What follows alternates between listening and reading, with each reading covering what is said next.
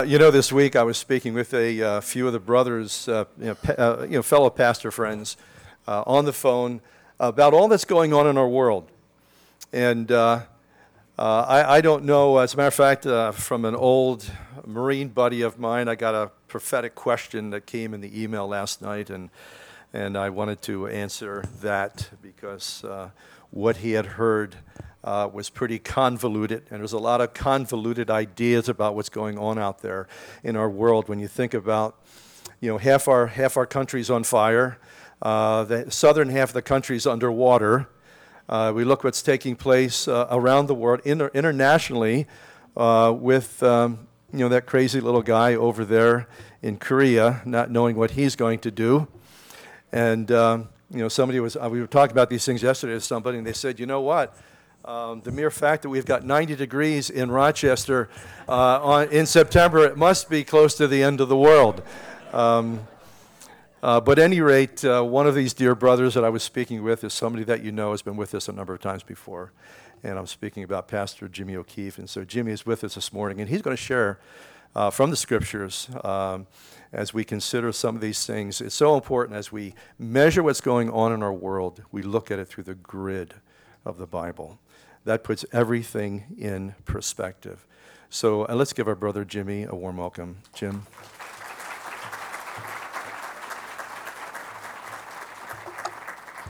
Hi, good morning, everyone. It's a great joy for me in this season of my life to be able to travel here and there as an itinerant, someone who had the opportunity to pastor a church for years, and then, through various circumstances, the Lord called me to lay that aside. And so I've been traveling as an itinerant in recent years. And there are places I go periodically, and when I visit there, it's just like a comfortable pair of shoes. I'm not talking about a smelly pair of shoes. Yes, and I, to what she said. And if you over here didn't hear it, when I said not smelly, she said, thank God.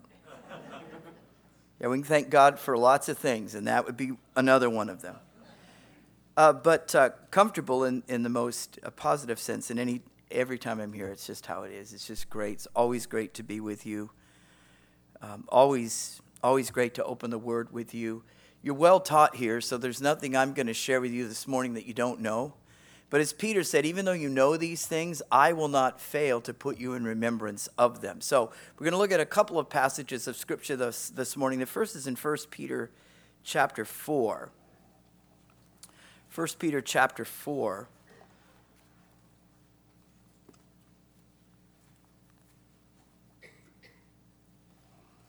And verse 7. But the end of all things is at hand. Be ye therefore sober, and watch and pray. Above all else, have fervent love among yourselves, for love shall cover the multitude of sin. Use hospitality one to another without grudging. And as every man has received the gift, even so minister the same one to another as good stewards of the manifold grace of God. Now drop down to the latter part of verse 11. That God in all things might be glorified through Jesus Christ, to whom be praise and dominion forever and ever. Amen. Let's pray. Father, we ask that you would bless this time as we look now into your word. Lord, instruct us by the Holy Spirit, we ask and we pray. We've had a great opportunity to prepare our hearts through a time of corporate singing, to give back to you in a small measure that which you've given to us, which cannot be measured. And now, Lord, we ask that you would instruct us by the Holy Spirit as we sit at your feet. Cause my words this morning to be yours, words of direction, words of instruction, words of encouragement, words of challenge. And if there's anyone here this morning, Lord, who is a professing believer, but who does not bear in their lives the seal of the Holy Spirit of promise, might today be the day of certainty and salvation for them. For we ask all these things together in Jesus' name, for his sake and for his great glory. And everyone agreeing said, Amen. Amen. Now, as I mentioned, this is a very familiar passage of Scripture to many of you this morning. And yet, from the moment that Pastor Ray, as he mentioned in his remarks here just a few moments ago, from the moment that he had the conversation with me and asked me to come and share with you this morning, the first thing I did is I prayed and I said, all right, Lord, just direct me. And as I sort of directed back in this area, then I did a very quick search on my computer to make sure that I hadn't taught from this text before. But then I got freaked out as I walked in this morning. I was standing at the door and somebody said, "Are you the guy we were just listening to?" I thought, I don't think so. They said, "Yeah, aren't you Jimmy?" "Okay, yes, I am." I said, "Well, we were just listening to you in the car driving over here." And I said, so what was I teaching? And they told me, and I breathed a sigh of relief. But I also know what I won't be teaching the rest of the next couple of weeks while I'm around these greater parts. So here we are in this familiar passage of Scripture, and yet familiar to us, but we want to take a fresh look at them. Trusting God to provide us with a clear directive as to how we as believers should live for the glory of God in the present day and time like few others in Scripture, so this passage speaks to us. So in the interest of time, we begin in earnest this morning. Look back at verse 7 with me, if you will. Again, he says, "The end of all things is at hand." Now, this was quite a declaration to Peter's first century readers. It challenged them, and it should challenge us to a greater degree.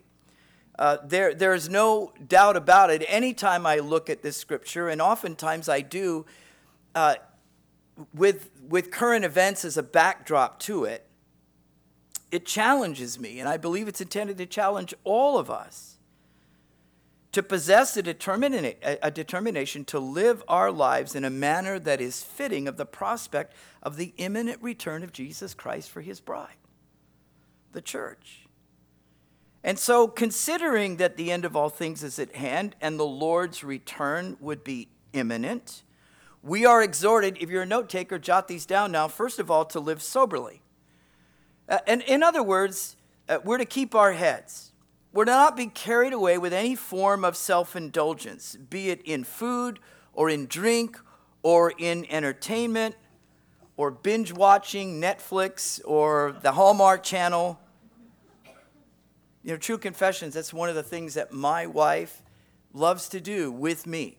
She loves to sit with me in the evening, and we take this little device that I carry in my pocket, we pull up something, we beam it in the direction of the television, and then she'll sit there with me as she will simultaneously watch that thing. You know, we're watching a thing on the Hallmark Channel right now, you know, episode after episode. Am I confessing my sins right now to you? And there she'll sit next to me watching that and playing Words with Friends or whatever else she does on her. Okay, so now you know how I need Jesus. Goodbye and God bless. We can relate to this. So we're to live soberly, and then we're to watch, meaning we are to persevere in an attitude of prayer, sustained prayer, effective prayer, like a military, like a soldier standing at his sentry, alert at his post, watching, scanning the horizon for any sign of trouble. And then the exhortation continues in verse 8, and above all else. So this would be the now hear this, above all else. Have fervent agape, fervent love among yourselves, seeing as love will cover the multitude of sins. Now, that doesn't mean that we wink at sin. Not at all. But it does mean that we understand that we're sinners. And the last thing that we can afford at a time like this is to be at odds with each other over petty issues, over our PMS, poor me syndrome.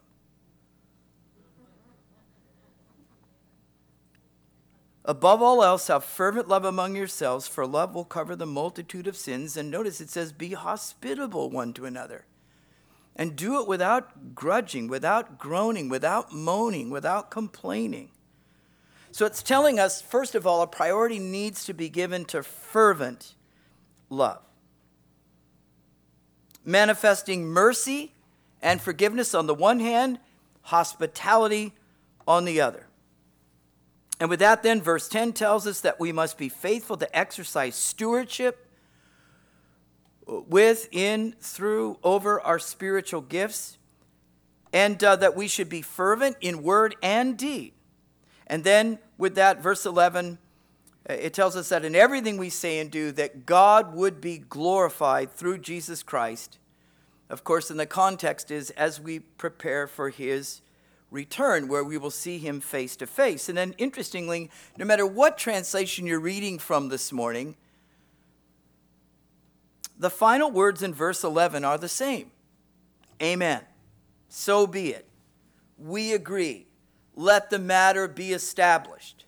Let's bake this cake. Let's fry this fish. Let's do this thing. That's the idea. Now, I'll say something that we've all heard. Pastor Ray made mention of it a few moments back, and I say it again this morning with a renewed conviction, with a somewhat sarcastic, wow, I woke up this morning and the end of the world passed us over.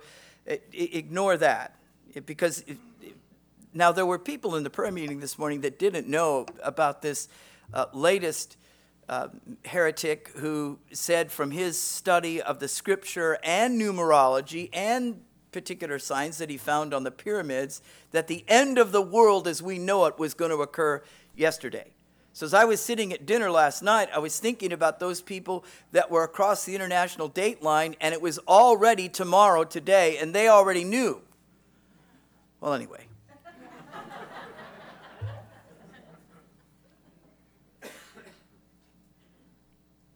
So I say it again with a renewed conviction. That stuff aside, you would agree with me, I believe you would at least, that my heart says to me that the days in which we are living are the bell lap of human history as we know them. We are living in the most exciting time in human history for several reasons. Certainly in reference to the advances in science, in industry, in technology that are so much a part of our lives today. And I believe that information everywhere and technology and mobile devices and being able to see things, experience things in real time globally, I believe that that's a fulfillment of Daniel's prophecy. Daniel 12 and verse 4, it says, where in the time of the end many shall run to and fro, many shall scramble here and there, or literally, many shall dash about from one thing to the next thing to the next thing, and knowledge shall increase. And this word knowledge isn't limited to just gathering information, but it's also a reference to the speed at which we would gain and gather the information. You know, until just a couple of generations ago, information traveled at the speed of horseback. And then the wireless, the telegraph made it travel a little bit quicker, but it was still limited. And now, because of satellites that orbit the earth and these little devices that we carry in our pockets, I remember it wasn't all that long ago that we had a missionary in Asia, and we bought a satellite phone from MAF, from Missionary Aviation Fellowship, and they would have to go out into the jungle and construct this thing in the hopes that they got it at just the right angle so they could communicate with us and we with them. And now this missionary still lives in the jungle on the Burmese-Thai border, but they have a cell phone. They have a cell signal there. And they can communicate with us in real time. We have seen things change dramatically in our lifetimes. And so saying that, but especially as a believer, these days are exciting because of the spiritual and social and political and economic signs all around us, signs that say loud and clear that Jesus is coming, and perhaps very soon. His return is imminent, meaning it's at the door. But as we know and we believe, right, he could come today. Jesus said so in his response to the question of his disciples, and you know it as the Olivet Discourse recorded in Matthew 24, Mark 13, Luke 21, just sort of compressing all of them, those gospel accounts together. They asked him three questions. Lord, when would these things be, the destruction of Jerusalem, and the sign of thy coming for the church, and thirdly, and the end of the age, coming to establish his kingdom upon the earth. And so he answered, he said, you shall hear of wars and rumors of wars. See that you not be troubled, for these things must come to pass, but the end is not yet. For nation shall rise against nation. You know, as I mentioned, you're well taught here, you know that word nation, ethnos, from which we get our English word ethnic. And so that, to me, it's speaking of the ethnic cleansing, the civil war, the civil strife, the civil unrest that's global. And it's concentrated for us now in our country because there isn't seemingly a moment of a day that passes that we're not hearing or being reminded of the civil unrest and the civil strife in our country and in our culture. So nation shall rise against nation, kingdom against kingdom. Now, Ray mentioned North Korea just a moment ago. And I believe this kingdom against kingdom is a reference to power struggles or a struggle for dominance. And we know that this has been happening throughout human history. But right now, in the day in which we're living, there is a struggle for dominance that's going on geopolitically. And Russia is a part of that conversation. And China is a part of that conversation. And the EU is a part of that conversation. And the United States of America is a part of that conversation. And because North Korea isn't necessarily part of that conversation, then the dictator of North Korea,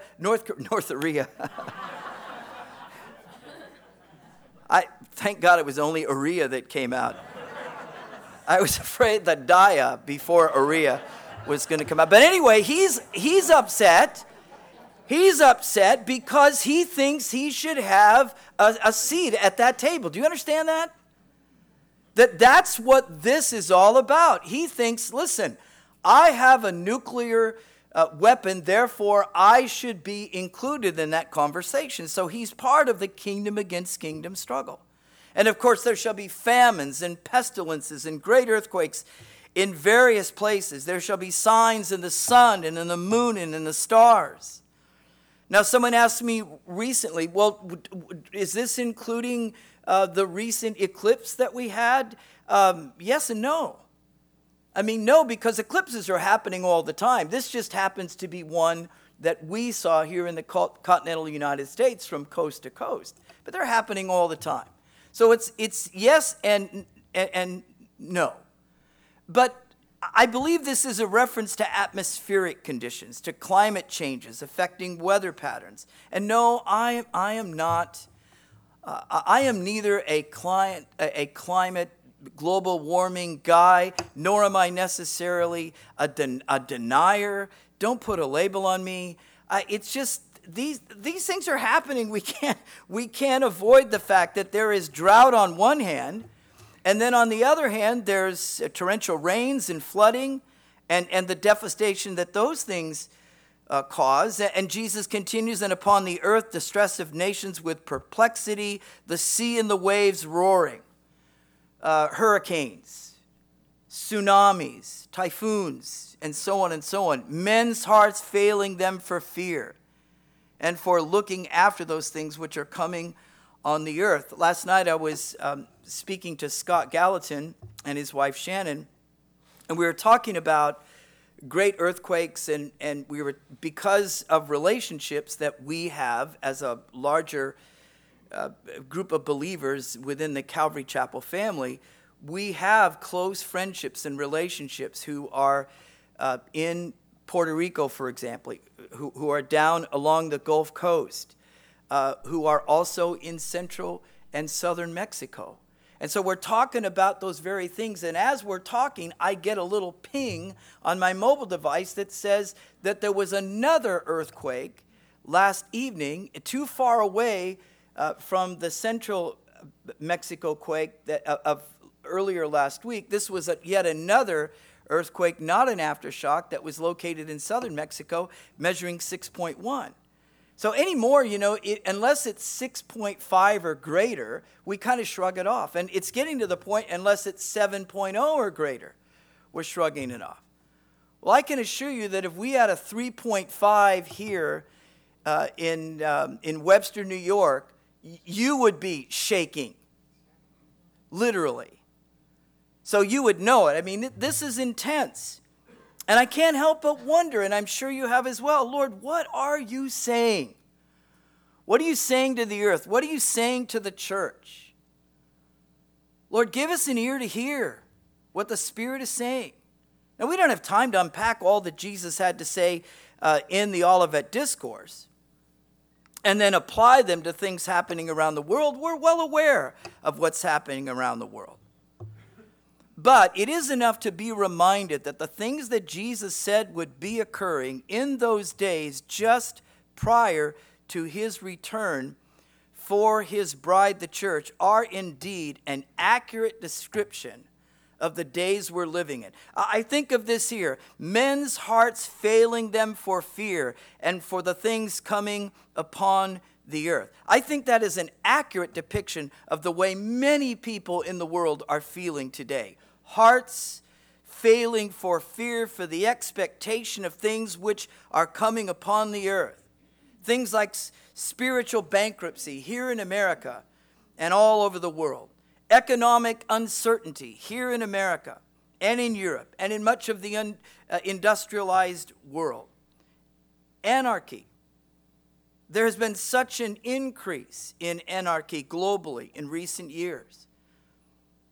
Lawlessness, sometimes violent, destructive demonstrations, which in some instances have birthed full-on riots all across Europe, Western Europe in particular, here in the United States.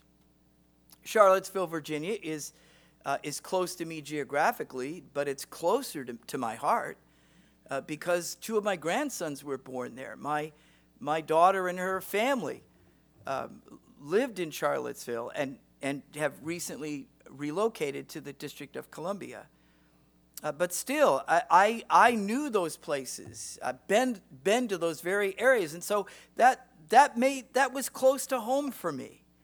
And I think we can all relate to that to one degree or another.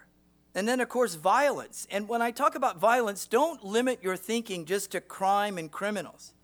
But be sure that you include all acts of terrorism, foreign and domestic, which are on the increase. And so this is the reason why men's hearts are failing them for fear and for the expectation of things which are coming on the earth. They know it's coming, and they're seemingly futility. They don't know what, if anything, they can do to stop it. Oppression, famine, pestilence, swine flu, bird flu, Zika, Lyme disease, Ebola, E. coli. And so Jesus says, Luke 21:28, when these things begin to come to pass. Like a woman who is great with child, and right now, she's experiencing the Braxton Hicks contractions, false labor. But when the real deal starts, there's no turning back. I've been with my wife on 5 different occasions when she reached that particular point of labor in the process of delivery, and she would just have rather kind of packed up our stuff and gone home. But once you get to that point, there's no turning back. And Jesus said that there would be days that would precede it that would be like the false labor, but then the real deal is going to come. And he says, when you begin to see these things come to pass, when you see the equivalent of false labor, then look up and lift up your heads, for your redemption draws near. Indeed, as we read in verse 7 here of 1 Peter chapter 4, the end of all things is at hand. And as far as I'm concerned, the facts speak for themselves. And speaking as they do, they challenge me, and hopefully they challenge you, to recognize the urgency of the hour. And recognizing the urgency of the hour, they challenge me to be committed to a certain kind of last days living. Now, it's not that people necessarily knew what I was going to share this morning, but when I joined the prayer meeting back in the pastor's office earlier this morning, this is the way that the Spirit was directing the prayer. In light of what's happening in the world, Lord, help us to walk circumspectly, not foolishly, but wisely, redeeming the opportunities that will most certainly come our way, as people are going to be asking us, what in the world is going on? What do you think about these things? You know, as believers, we should know the times, and we should be able to address the times from the Scripture. We are not ignorant that these days should overcome us like a thief. True, no man knows the day or the hour. But Jesus also said, but of the seasons you are not ignorant. So we are living in those seasons, and I'm convinced of it. And so Paul, now writing under the inspiration of the Holy Spirit, lists the demands for last days believers. Verse 7, middle of verse 7, be ye therefore sober and watch and pray, have fervent love, be a faithful steward of your gifts, so that by and in and with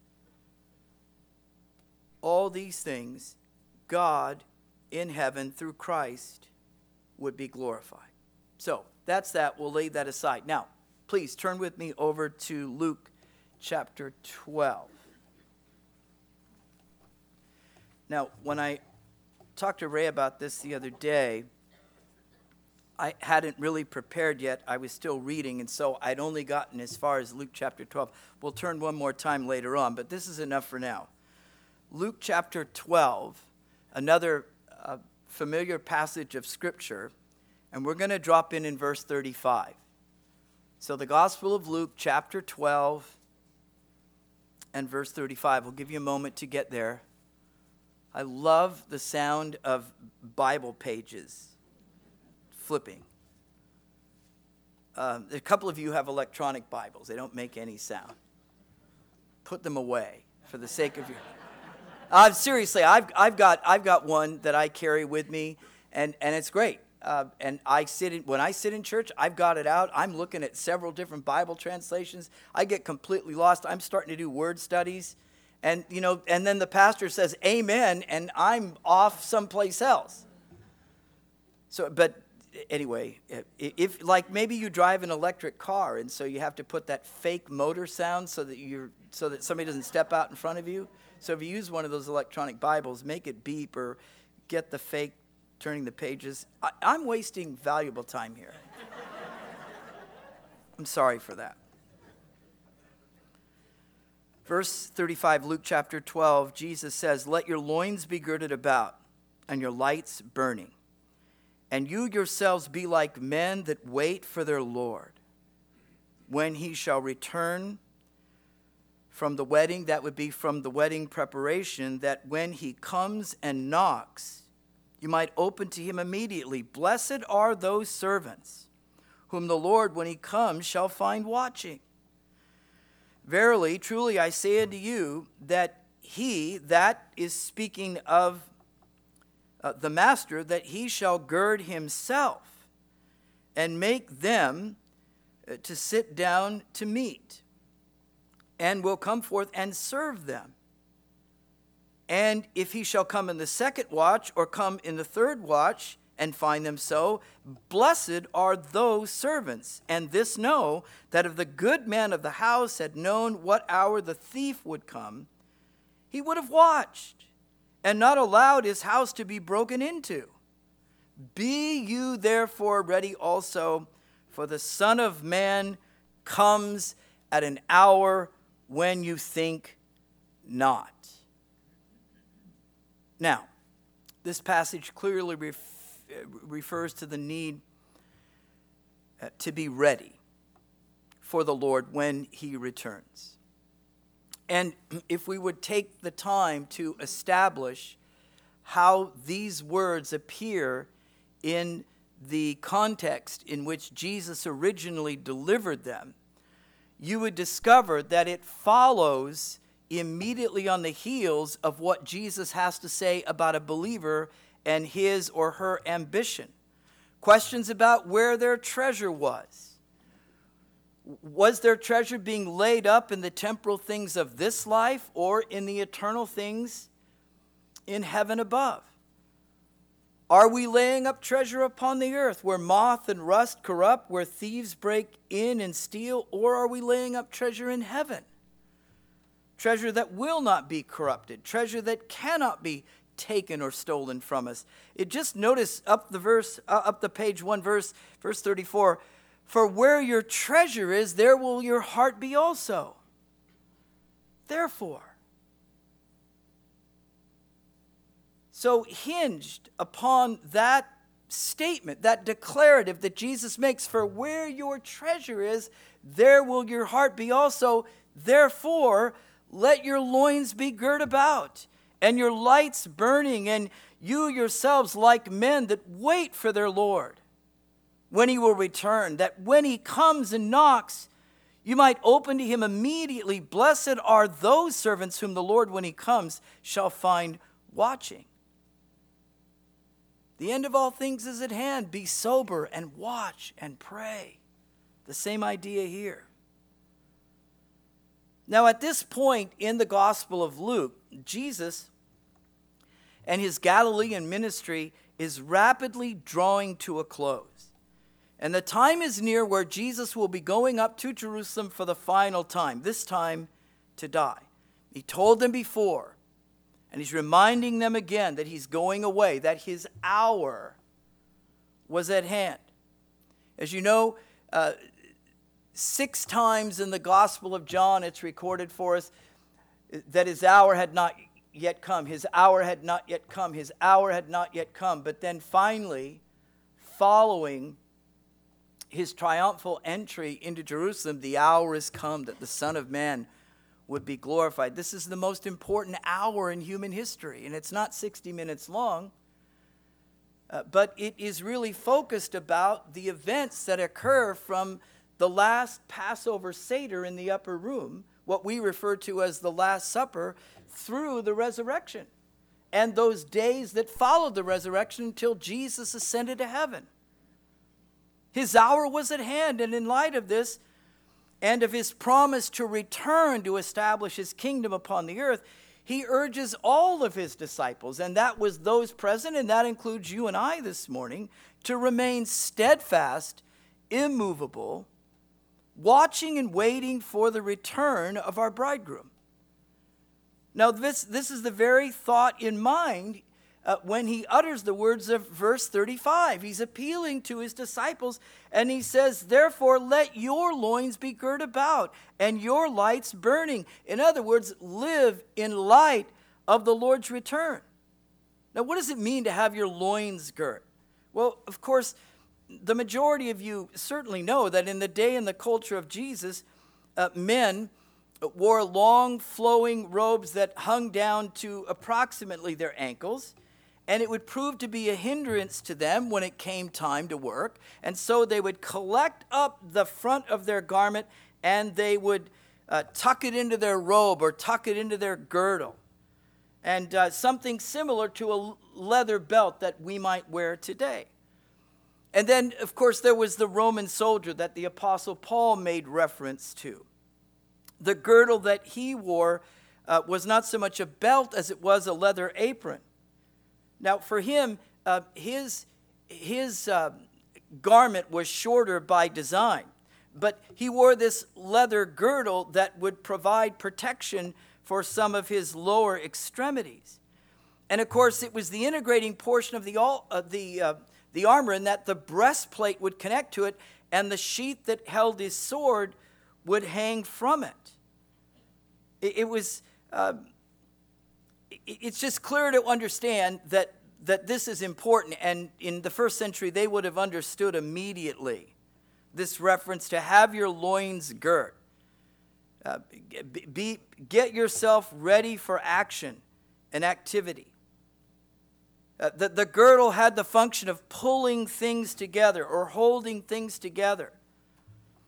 As I mentioned, they would gather up their robes and tuck them into the girdle, which would give them freedom of movement. It would also ensure that their movement wouldn't be encumbered and that they would not tend to trip themselves up. It's interesting.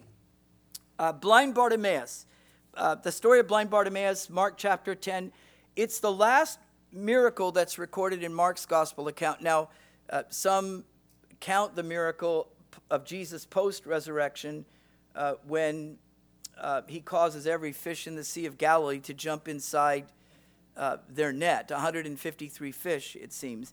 But the last one prior to the cross was the healing of blind Bartimaeus. And it's a curious thing that when Jesus stops to call this blind man to himself, he takes his cloak, the most important possession that he had, and he threw it off him. Why? Because he didn't want anything to hold him back. He didn't want anything to potentially hinder him, his way in coming to the Lord.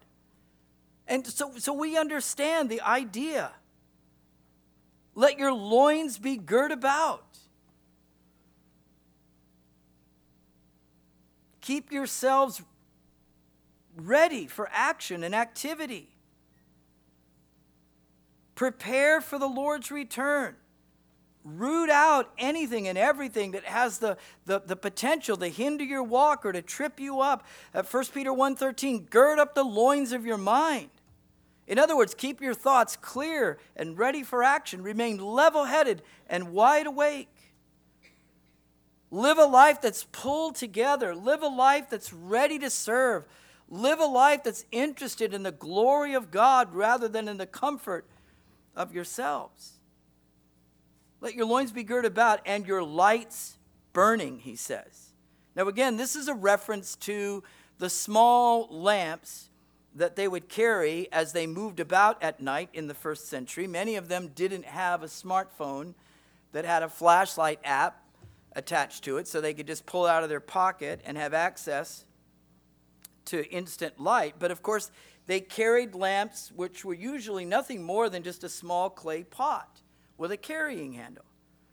And that lamp would be filled with oil, and there would be a cotton wick of one sort or another that would float on top. And the wick, not only did the oil need to be continually filled, but the wick needed to be continually trimmed so that the light wouldn't go out. Now, with that kind of as settling your thoughts, just one more, make another left and go back even further to Matthew chapter 25. Now, this is that other passage I had made reference of. And it's another hand in glove, talking about the same story. Imagine that we had a large chandelier hanging in the middle of the room, and we had a single source of light that was either coming from above through that or from another spot projected against it.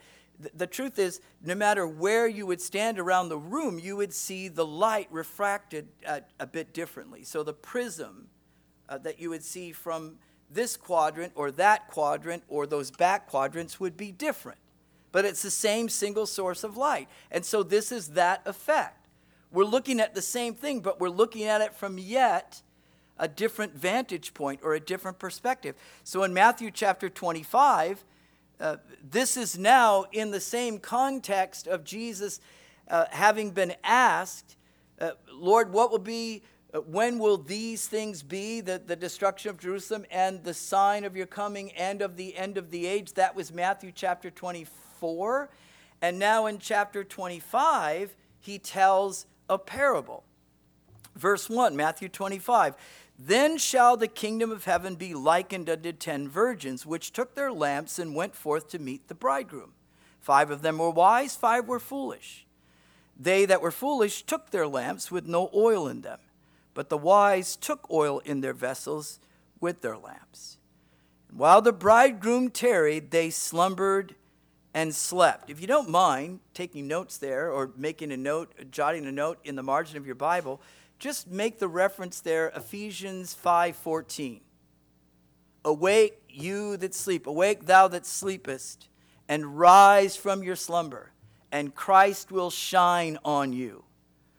Be therefore, see then that you walk or you live circumspectly, that you live wisely, not foolishly, redeeming the time because the days are evil.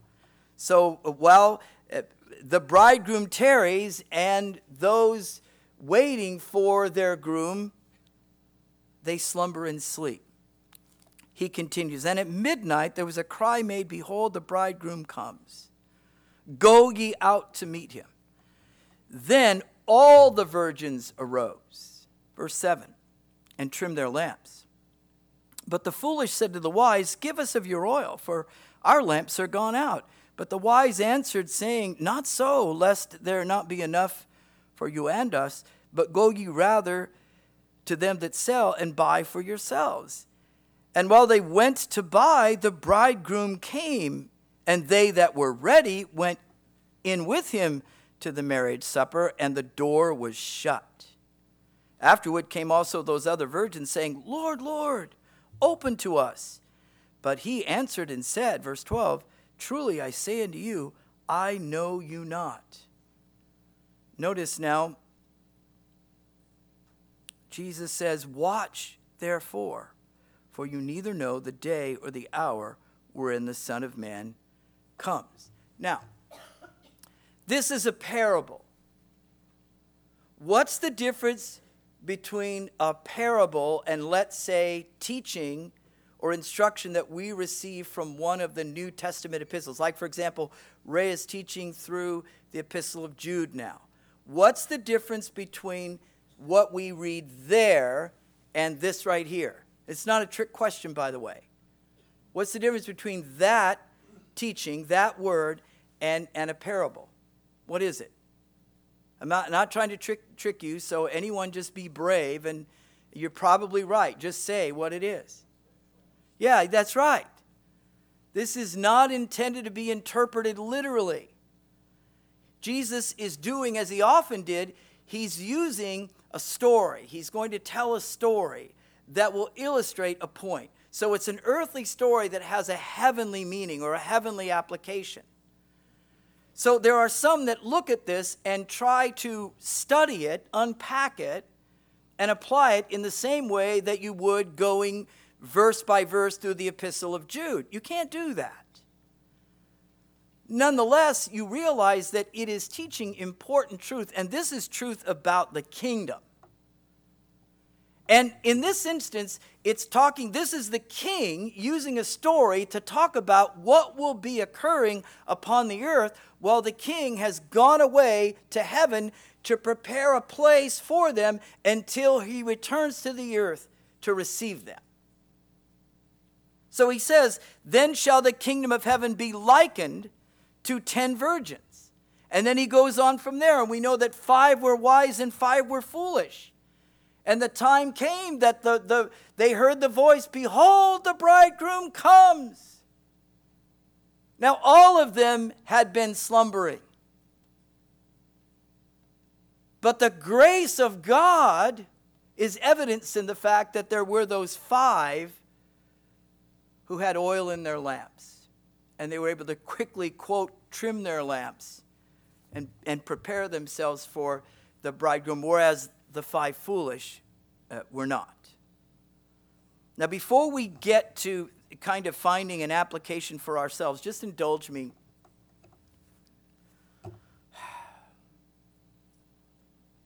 No, don't indulge me. Okay, I'll do this second service, because then I'm going to get in my car and drive away and no one will even care.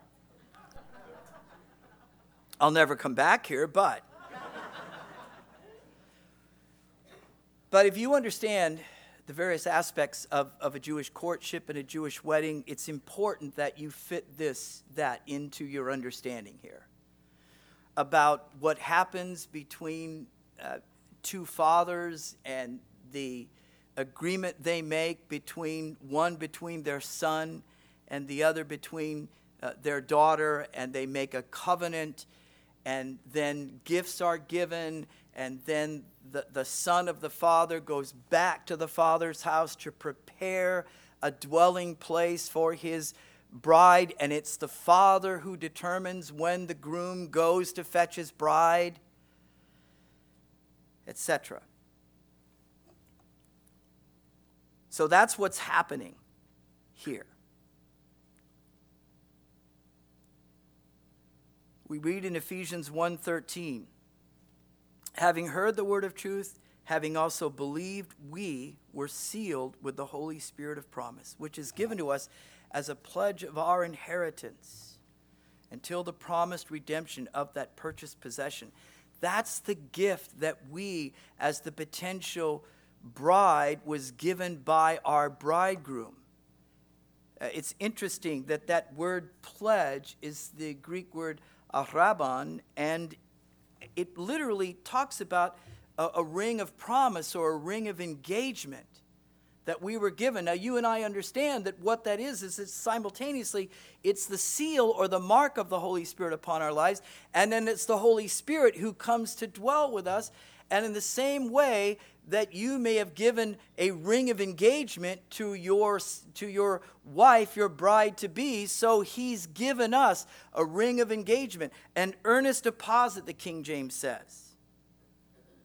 An earnest deposit. If you've ever bought a piece of property, you know that you made an earnest deposit. What you did is you ponied up money and you said, listen, I intend to finish this transaction. And just to show you I'm sincere here, I'm putting this money on deposit.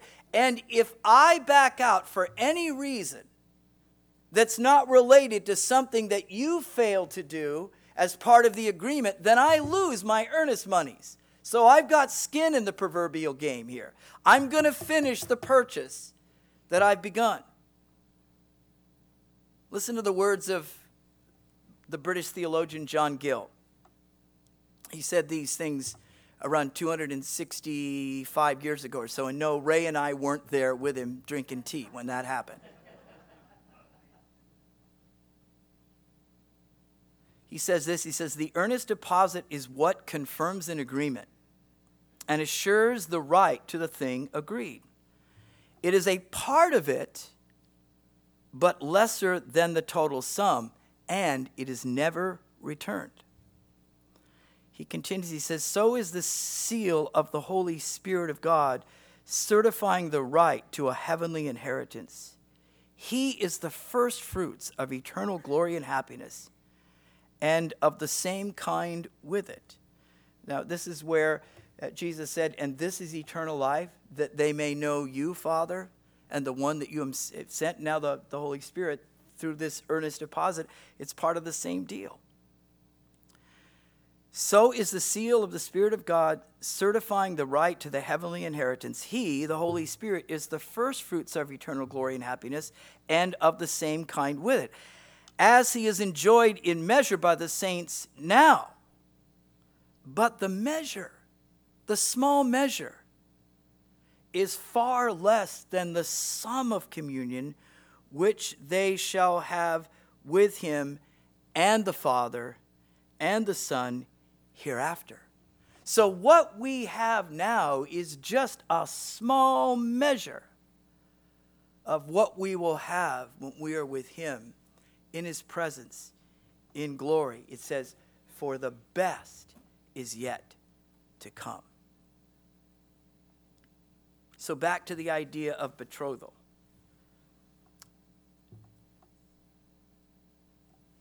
During the betrothal, the groom returns to their father's house, prepares the added rooms to accommodate his bride-to-be. It continues until the father says, go and get your bride. The father's the one that determines when the work is complete.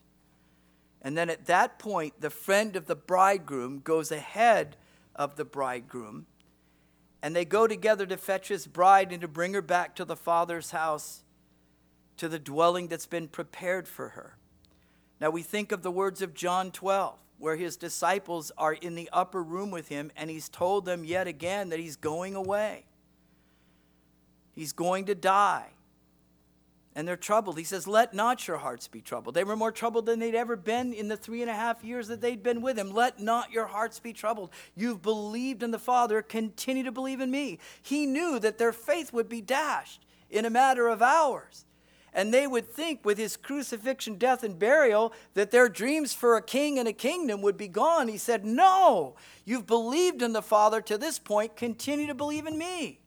And then he said something to them that should have resonated with them. For in my Father's house are many mansions. Now, it wasn't long before that he said to them about keep your loins girt and your lamps burning. And then just a couple of days prior to that, where he said the kingdom is likened to 10 virgins, 5 wise and 5 foolish. And so he says to them again, now let not your hearts be troubled. This imagery is going to come to pass. For in my Father's house are many mansions, many dwelling places. If it were not so, I would have told you. But I go and prepare a place for you. As a bridegroom who would go away to prepare a place for his bride. And if I go and prepare that place for you, I will come again and redeem you to myself, that where I am, there might you be also. And we know that when the bride returns with the bridegroom to the Father's house, that the marriage feast will be held. And the friends of the bridegroom will be in attendance. And the application to our lives as we conclude should be obvious. Because our heavenly bridegroom is preparing to come for his betrothed, the church, you and me.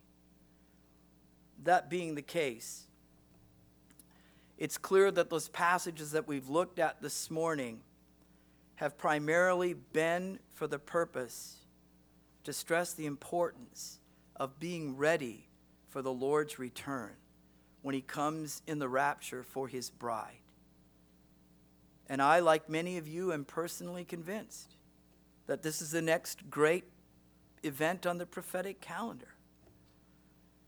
An event that the Bible tells us about in 1 Thessalonians chapter 4. It says, the Lord himself shall descend from heaven with a shout, with the voice of the archangel, with the trumpet blast of God, and the dead in Christ shall be raised incorruptible. Then we who are alive shall be caught up together with them in the clouds to meet the Lord in the air. And so shall we ever be with the Lord.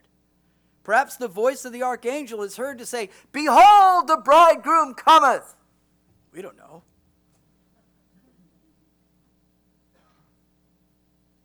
Getting back to the conclusion of our story here this morning,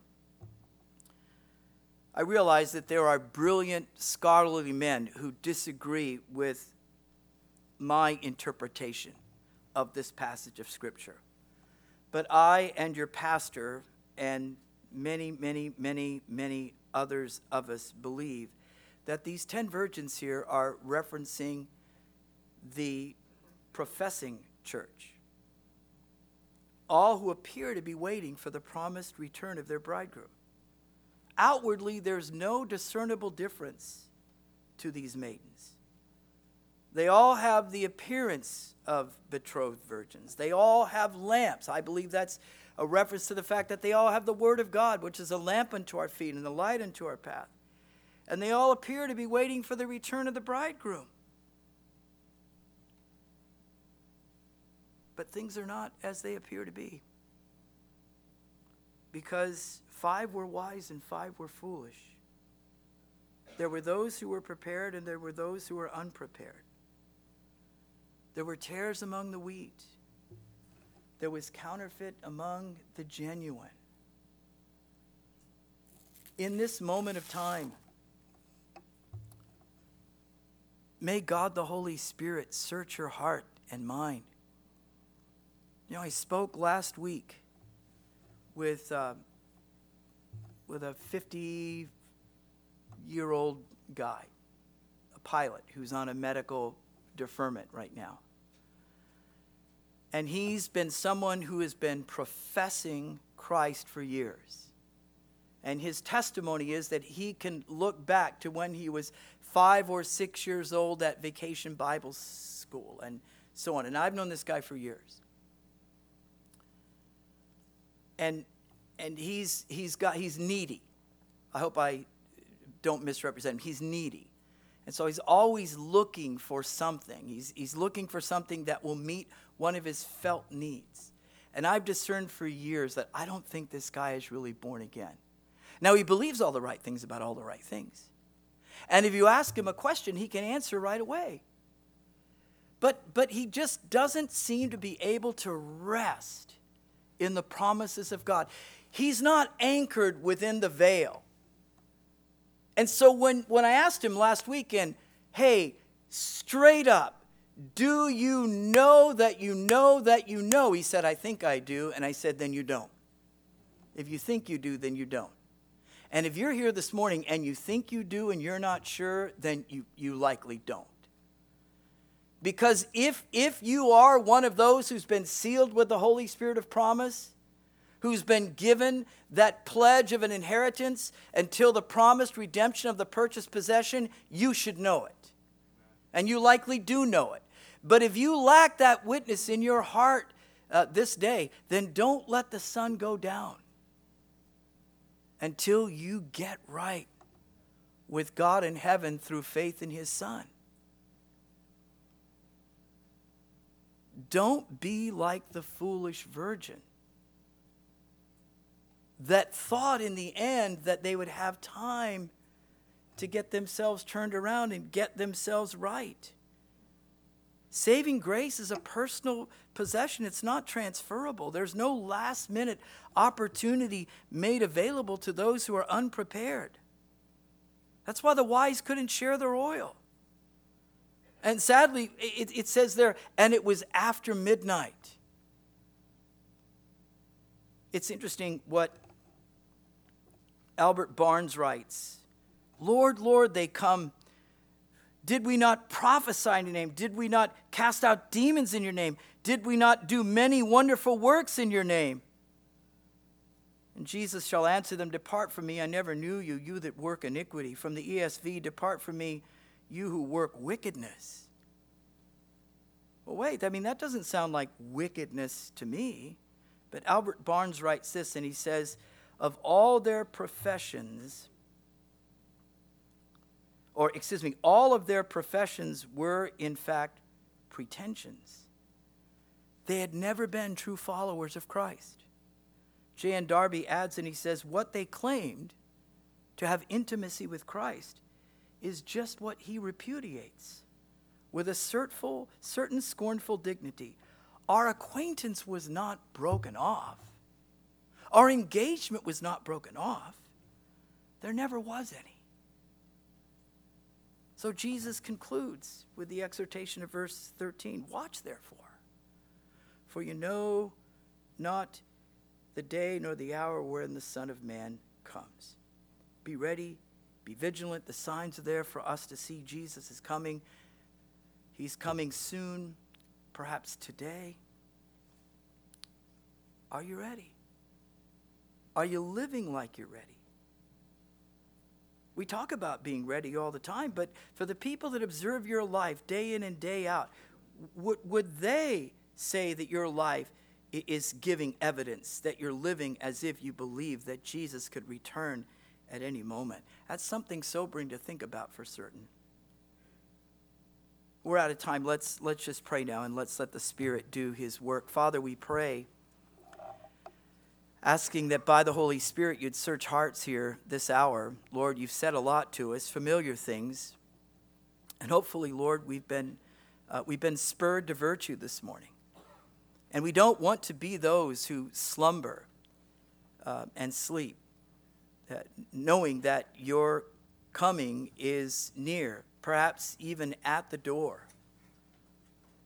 Lord, again, we were reminded this morning that the day and the hour no man knows. You come like a thief. You come unannounced. But you said the times and the seasons none of us should be ignorant of.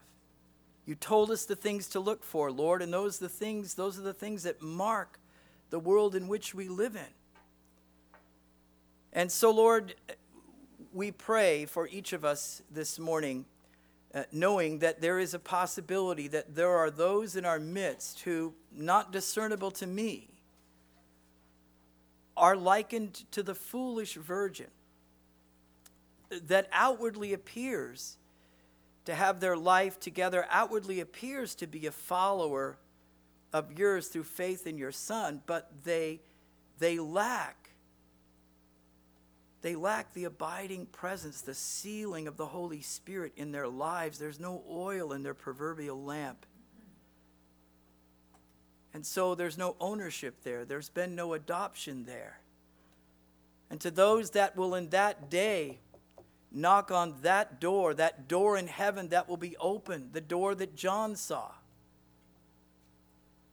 Behold, I saw a door in heaven open and heard a voice like a trumpet that said, "Come up here, and I will show you things which must be after these things," the things of the church age. Lord, a door is going to open in heaven one day very soon, and we're going to be caught up to meet you in the clouds. We're going to hear the voice of the archangel. We're going to hear the trumpet blast. And for those of us who are ready, we'll be caught away to be with you forever. And for those who are not prepared, we'll be left behind. And we'll be those who come knocking at the door, "Lord, Lord, Lord." And Lord, you'll say, "I didn't break the engagement. There never was one." Lord, is anyone here today who's not certain about their personal relationship with you, if they don't have the assurance of their salvation, if they don't know without a doubt that being in Christ, their sins are forgiven, their names are written in the book of life, they're indwelt by the Spirit, and the Spirit has put his seal, his mark of ownership upon their lives. Lord, please, by your Spirit, don't allow them to leave this day until they've settled that with you. And for the rest of us, Lord, may we leave here with purpose before us, determined to walk with you, to live for you, to live our lives as though we believed you could come today. Lord, help us to be concerned for the lost around us, just as you're concerned for the lost around us. Lord, don't let the seeming unending crying voices of people who are the subjects of flood and earthquake and etc. Lord, don't let those voices ever get us to the point that we lose a sensitivity. And Lord, even more than caring for them physically, might we care for their souls. And Lord, we may not know anyone who lives in South Florida or along the Gulf Coast or in Puerto Rico or in Mexico, Lord, or in other places around the world that are facing such calamity. But we do know the people that live next door to us and across the street from us, Lord, and help us to care for them in the same way. And help us to care for their souls, Lord.